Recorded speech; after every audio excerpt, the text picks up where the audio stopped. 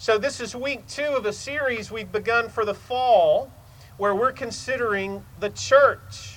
What is the church? Is it a building that provides programs for us and for our children? Is it something that gives us activity on our social calendars? Different circles and clubs and classes and outings that we can take? Well, certainly it is those things in our culture and in our world. But what we're concerned to do in the few weeks we have ahead of us is to look to Scripture and let Scripture answer the question, what is the church? Who is the church? And what in the world is God doing through the church? And so this morning we're going to take a look at the origins of creation, what God has told us in Scripture He has done in the making of man and woman. And I call this sermon for this morning, The Big Picture. The big picture, our biblical story, our context.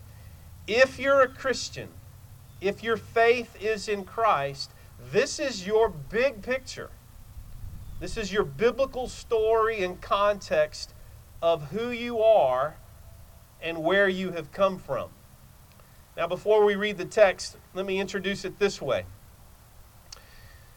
Maybe you've been to Grandma's house at some point in your life, and maybe you visited that bookshelf that has all the old photo albums on it. Not the recent pictures, I'm talking about the old photo album. The one where the pictures are yellowed over and they're a little bit crumbly on the sides. The old pictures, not of grandmother, but of great-grandmother and great-grandfather, or great-great-grandmother and great-great-grandfather, whatever the case may be. When you look through those pictures, sometimes the response of a little one, a child looking at those old pictures and being told by a grandparent, now this was such and such, and they came from such and such a place, and they did such and such. And sometimes little children, and I was this way when I was that child, they'll roll their eyes and think, why do I have to listen to who these people were and where they came from? Can't I just go outside and play? Right? Some of you are that way. Now others of you, you're made completely differently. And you love those old stories. And you want to know where you came from and who your people were and why they moved from one place to another. We're all different. We're all complex and confused, unique individuals. Why do I tell you that story? Well, because as we look to Genesis, chapters 1, chapters 2, chapters 3, like looking in an old family photo album, we're going back to find out who we are, where we've come from, what in the world God is doing. And some of you may roll your eyes and say, oh, I heard about this in Sunday school. I know this story already. But my real hope this morning is that you might, even though you're cold, you might hear this with new ears. Or maybe with a new heart to make sure your children hear this. And understand that God has given us, as a part of His revelation to us, an understanding of where we've come from and who our people were when they were first created. That's what we have in Genesis. I'll be reading from Genesis chapter 2. I've taken selections. There's no way to have read everything. And that was before I even knew it was going to be cold. So listen to these selections. I've limited it to what we call the apex of creation, the creating of the first man out of nothing, and then the woman out of his rib to be his complement, to be his helper in honoring the Lord.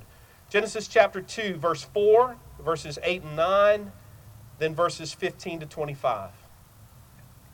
This is the account of the heavens and the earth when they were created, when the Lord God made the earth and the heavens. Now the Lord God had planted a garden in the east, in Eden, and there He put the man that He had formed. the Lord God made all kinds of trees grow out of the ground, trees that were pleasing to the eye and good for food. And in the middle of the garden were the tree of life and the tree of the knowledge of good and evil. And the Lord God took the man, and he put him in the Garden of Eden to work it and to take care of it. And the Lord God commanded the man, "You're free to eat from any tree in the garden, but you must not eat from the tree of the knowledge of good and evil. For when you eat from it, you will certainly die." The Lord God said, "It's not good for the man to be alone. I will make a helper suitable for him." Now the Lord God had formed out of the ground all the wild animals and all the birds in the sky, and he brought them to the man to see what he would name them.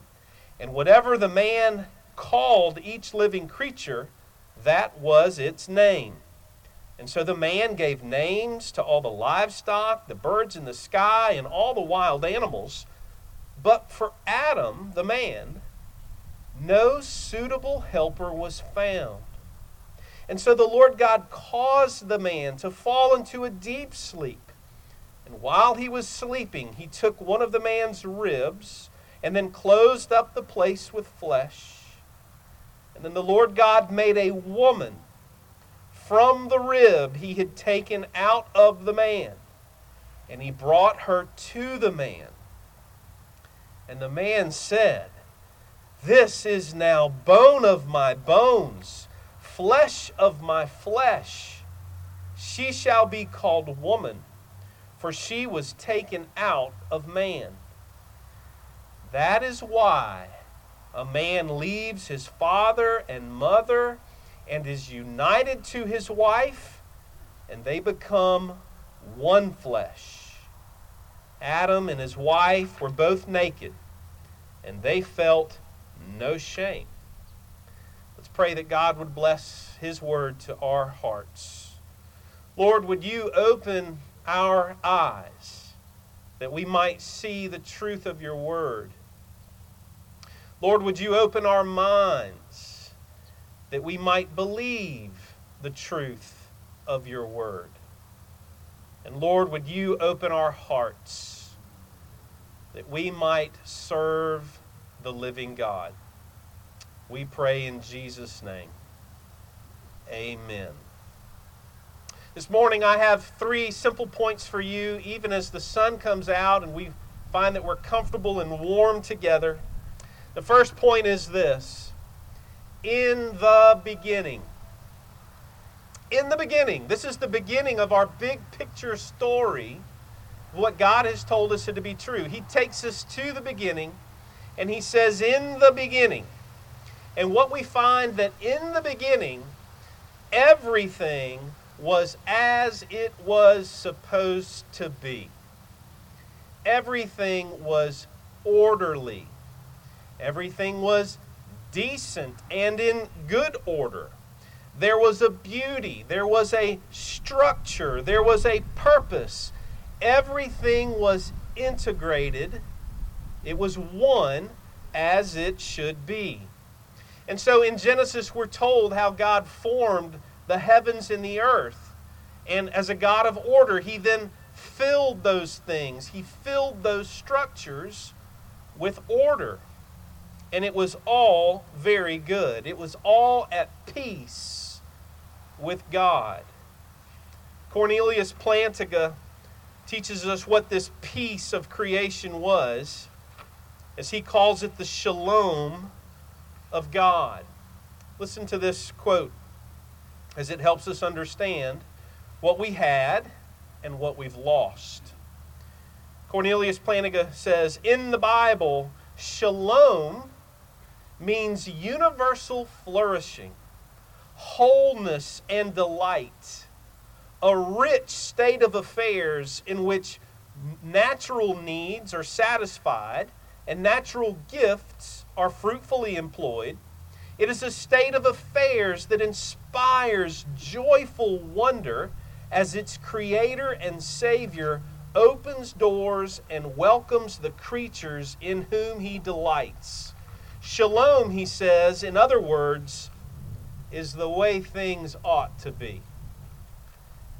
And so that simple definition is what we'll work with this morning. Shalom, the peace of God, is the way things ought to be. And so it was when God created the first man and the first woman prior to sin. Things were as they should be in the animal kingdom, in the human kingdom. And God shows us here in these early words of Genesis this structure, this formation that he gives creation. And there's supposed to be a decent order to the world, to the family, to worship, and to work. Those are the components that make up this early revelation of God's world, of his creation. And these things were in decent and good order, we could say. Now, you know that this was a short-lived shalom. This was a short-lived shalom. Because when the fall would occur in Genesis chapter 3, everything is then ruined and comes into chaos.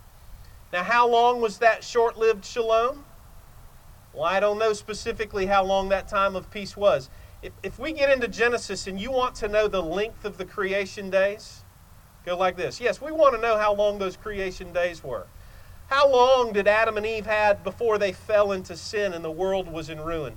If you have those pressing questions and would like those specific answers, let me once again refer you to our assistant pastor, Archie Moore, minister to families, our covenant families, our church family. He's happy to answer those very succinctly and shortly and accurately. Right, Archie? In the beginning, God created everything in great order. But the fall of man in Genesis chapter 3, which we did not read, but which you have heard, when the man and the woman would disobey God's command and partake of the forbidden fruit, and then as God's created image, fall from their estate. The scriptures say they fell into an estate of misery and of ruin. And this is the world in which we live. A fallen world. Fallen creatures living in a fallen world. What God created with order because of sin is now in chaos. It is disintegrated. What God created that was integrated and whole and structured in order, now everything is in collapse. It's in ruin. It's in disintegration. We could say that now the world, the family, worship, and work are all disintegrated from their origins. They're all collapsed. They're all a ruined mess. And there is suffering and frustration that revolves around each one of those categories. Think about your own experience. The world is now suffering and experiencing frustration in every category because of sin, because of the condition of the earth and the condition of humanity. Now listen, it's not hard to prove this point if you think like I do. Turn on the news every night. And just in the past week, past weeks and past months, think about the world, the chaos, the ruin, the disintegration that we have seen and that we experience. In the past week, it's been hurricanes, wildfires, supposedly lit by people to create destruction, tornadoes spinning off of those hurricanes, racial rioting, tensions, looting, conflict, destruction. Everything about the world that we know is in chaos, and it's in conflict. And as Christians, as Bible-believing Christians who are not embarrassed about the Bible, we're not embarrassed to look to Genesis and say, the Lord has told us about the context in which we live. We understand that things are in chaos in this life. We have categories for this. You have categories for this. If you're thinking biblically and as a Christian, all of the world is in chaos. The world, even the family. The man and the woman were the apex of creation, created in the image of God, and then she from the rib of the man. The climax of creation. The family was at the center of God's gift to the earth. But what's come of the family in our culture? It's in chaos. It's disintegrated. It's in ruins. Divorce rates. Infidelity in marriage. Unmarried people. I listened to a statistic this week, listening to someone who was speaking on the subject, that in the 80s and 90s, 10% of the population chose to not marry, and now that statistic is 30% in the same age range are unmarried, but tend to cohabit, tend to live together, and that is the opposite of the kind of family that God's Word has revealed to us. And so we find that the family, even genders, it wasn't that long ago that if we spoke about gender in our culture, we would think of 2. And then it became dozens. And now, supposedly, hundreds of genders. It's chaos, it's confusion, it's disintegration.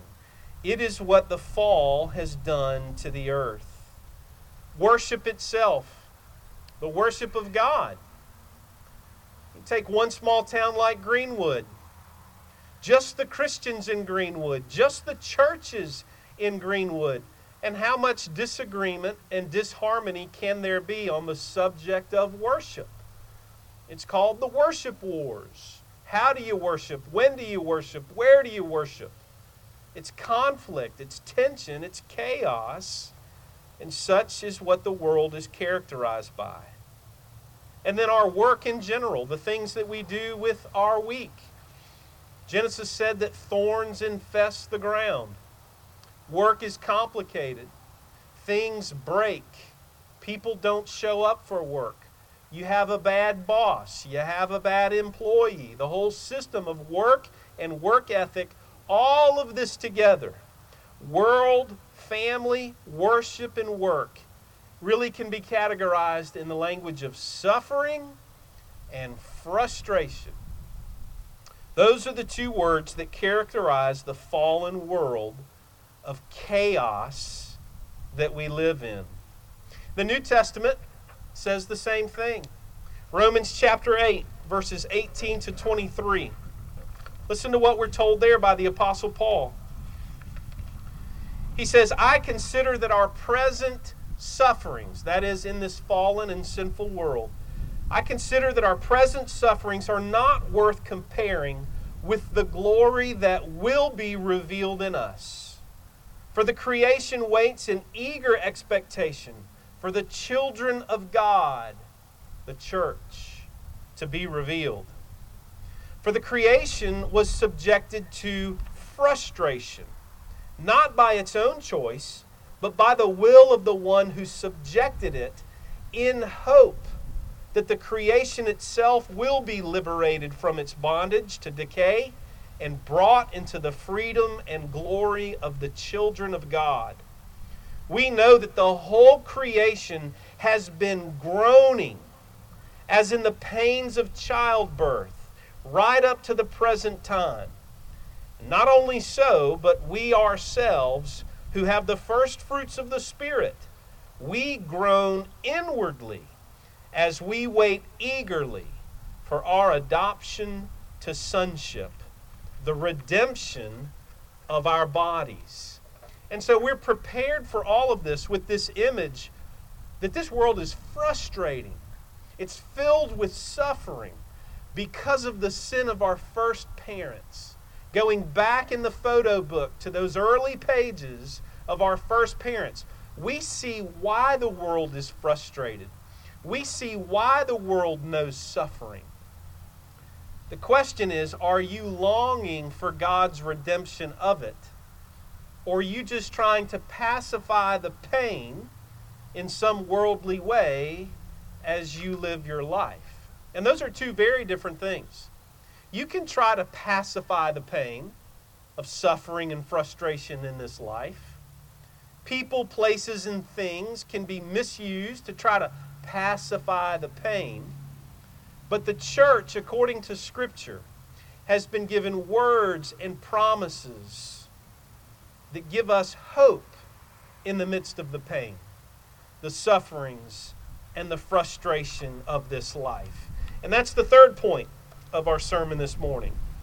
That is, until one day when all things will be made right. That is redemption. And what the Bible says about redemption: everything will be one day forever as it should be. One day, everything will be as it should be, or what we could call the hope for shalom again. That God promises there will be a day that all that is crooked will be made straight, all that is wrong will be made right, all that is perverted will be made pure. And that's the day where heaven and earth meet. When God's new creation, the new heavens, the new earth, His promise of redemption comes to completion, comes to fruition in the return of our Lord Jesus. These are the words and the promises that God's Word gives us. So as a church family, we have an understanding of where we've come from. And we look to Genesis without embarrassment to God's Word. We know where we've come from. And we know why in this present life things are so frustrating and there is so much suffering. God's given us categories for that. We understand the world in which we live. But unlike the world, we have a hope for how all this is going to be made right. Not by us, not by politicians, whatever their promises may be. It's all going to be made right in Jesus and by Jesus and for Jesus. And so as we have this series on the church according to Scripture, we're starting in Genesis with the big picture. Who are we and where did we come from? Why is the world as it is? And what hope do we have in the midst of this frustrating world filled with suffering? And that is the person of Jesus. And it will always be the person of Jesus. His perfect life, His death, His resurrection, and His coming again to make all things right. If those things sound familiar to you, if those are, at the end of the day, the hope of your heart, then welcome to the biblical church. That's who we are. That's what we hold on to. That's what we preach. That's what we believe. And that's what we have to offer the world around us. Some will hear that, and some will come in faith and respond to it. Others will put up a resistance, a disinterest, an arm's length. But whatever their response is not our responsibility. God is calling a people out of the frustration, out of the suffering to Himself. Some will come to the Son and find Him to be their great hope, their shalom that they've been seeking. Others will have no interest whatsoever. But regardless of their response, as a church, we have one hope to offer them. And it's always the person and the work of Jesus. Regardless of how messed up the world around us is, the solution is always the person and the perfect work of Jesus. As we close our sermon, let me turn our attention to the hymn that we're going to sing together in just a moment. It's the hymn, "This Is My Father's World." And as we sing this, it's going to highlight some of the aspects of creation that we've heard about. The birds of the air that sing to us. The physical parts and aspects of creation that we know. But I like the hymn written by Maltby Babcock in the 1800s because he has at the end of the hymn an honesty about the fallenness of the world, the suffering, the frustration of the world in which we live. And this to me is what makes the hymn especially worth singing. Listen to that last stanza before we sing it. He says, "This is my Father's world. Oh, let me never forget that though the wrong seems oft so strong, God is the ruler yet. This is my Father's world. The battle is not done, but Jesus who died shall be satisfied when earth and heaven be one." Maltby is reminding us that there's a lot of suffering in this life. There's a lot of wrong happening in us, around us, and God forbid through us. But this is my Father's world. And when we do click through the TV and see the horrors, the tragedies, the hardships, or when our phone rings and we get that bad news, what we did not want to hear, it's the Christian who has hope in the promises of God, who can sing in the midst of all the bad news and all the bad images. They can sing, or they can at least whistle, "This is my Father's world." He is sovereign. He is good. He is not out of control. He is doing something. And our confidence and our hope is in Him. Even in the midst of the horror, the hardship, the suffering, and the frustration, He prepared us for it. He now calls us to put our hope not in our fixing this, but that one day He will. So Greenwood Presbyterian Church, where is your hope this morning? Is it just for a better economy? Is it just for a vaccine? Is it just for a political party? Or is your hope at the end of the day in the person and the work of Jesus alone? This is my Father's world, even when it doesn't feel like it. Let's pray. Father, we thank You that You are the God of heaven and earth. You tell us to call You Father. You give us tender and intimate language to refer to You, who created the first man and the first woman from the dust of the ground, out of nothing, and from the rib of the man. Lord, it's in You that we put our hope and our confidence. We do pray for this world in which we live. We plead for this world in which we live, that heaven and earth would in fact be one, that peace might come where there is suffering, that shalom might come where there is frustration. But Lord, in the midst of our suffering and our frustration, help us by faith to not look for peace or healing or comfort in anyone or anything but the person and the promises of our Lord Jesus Christ. And it's in His name that we pray. Amen.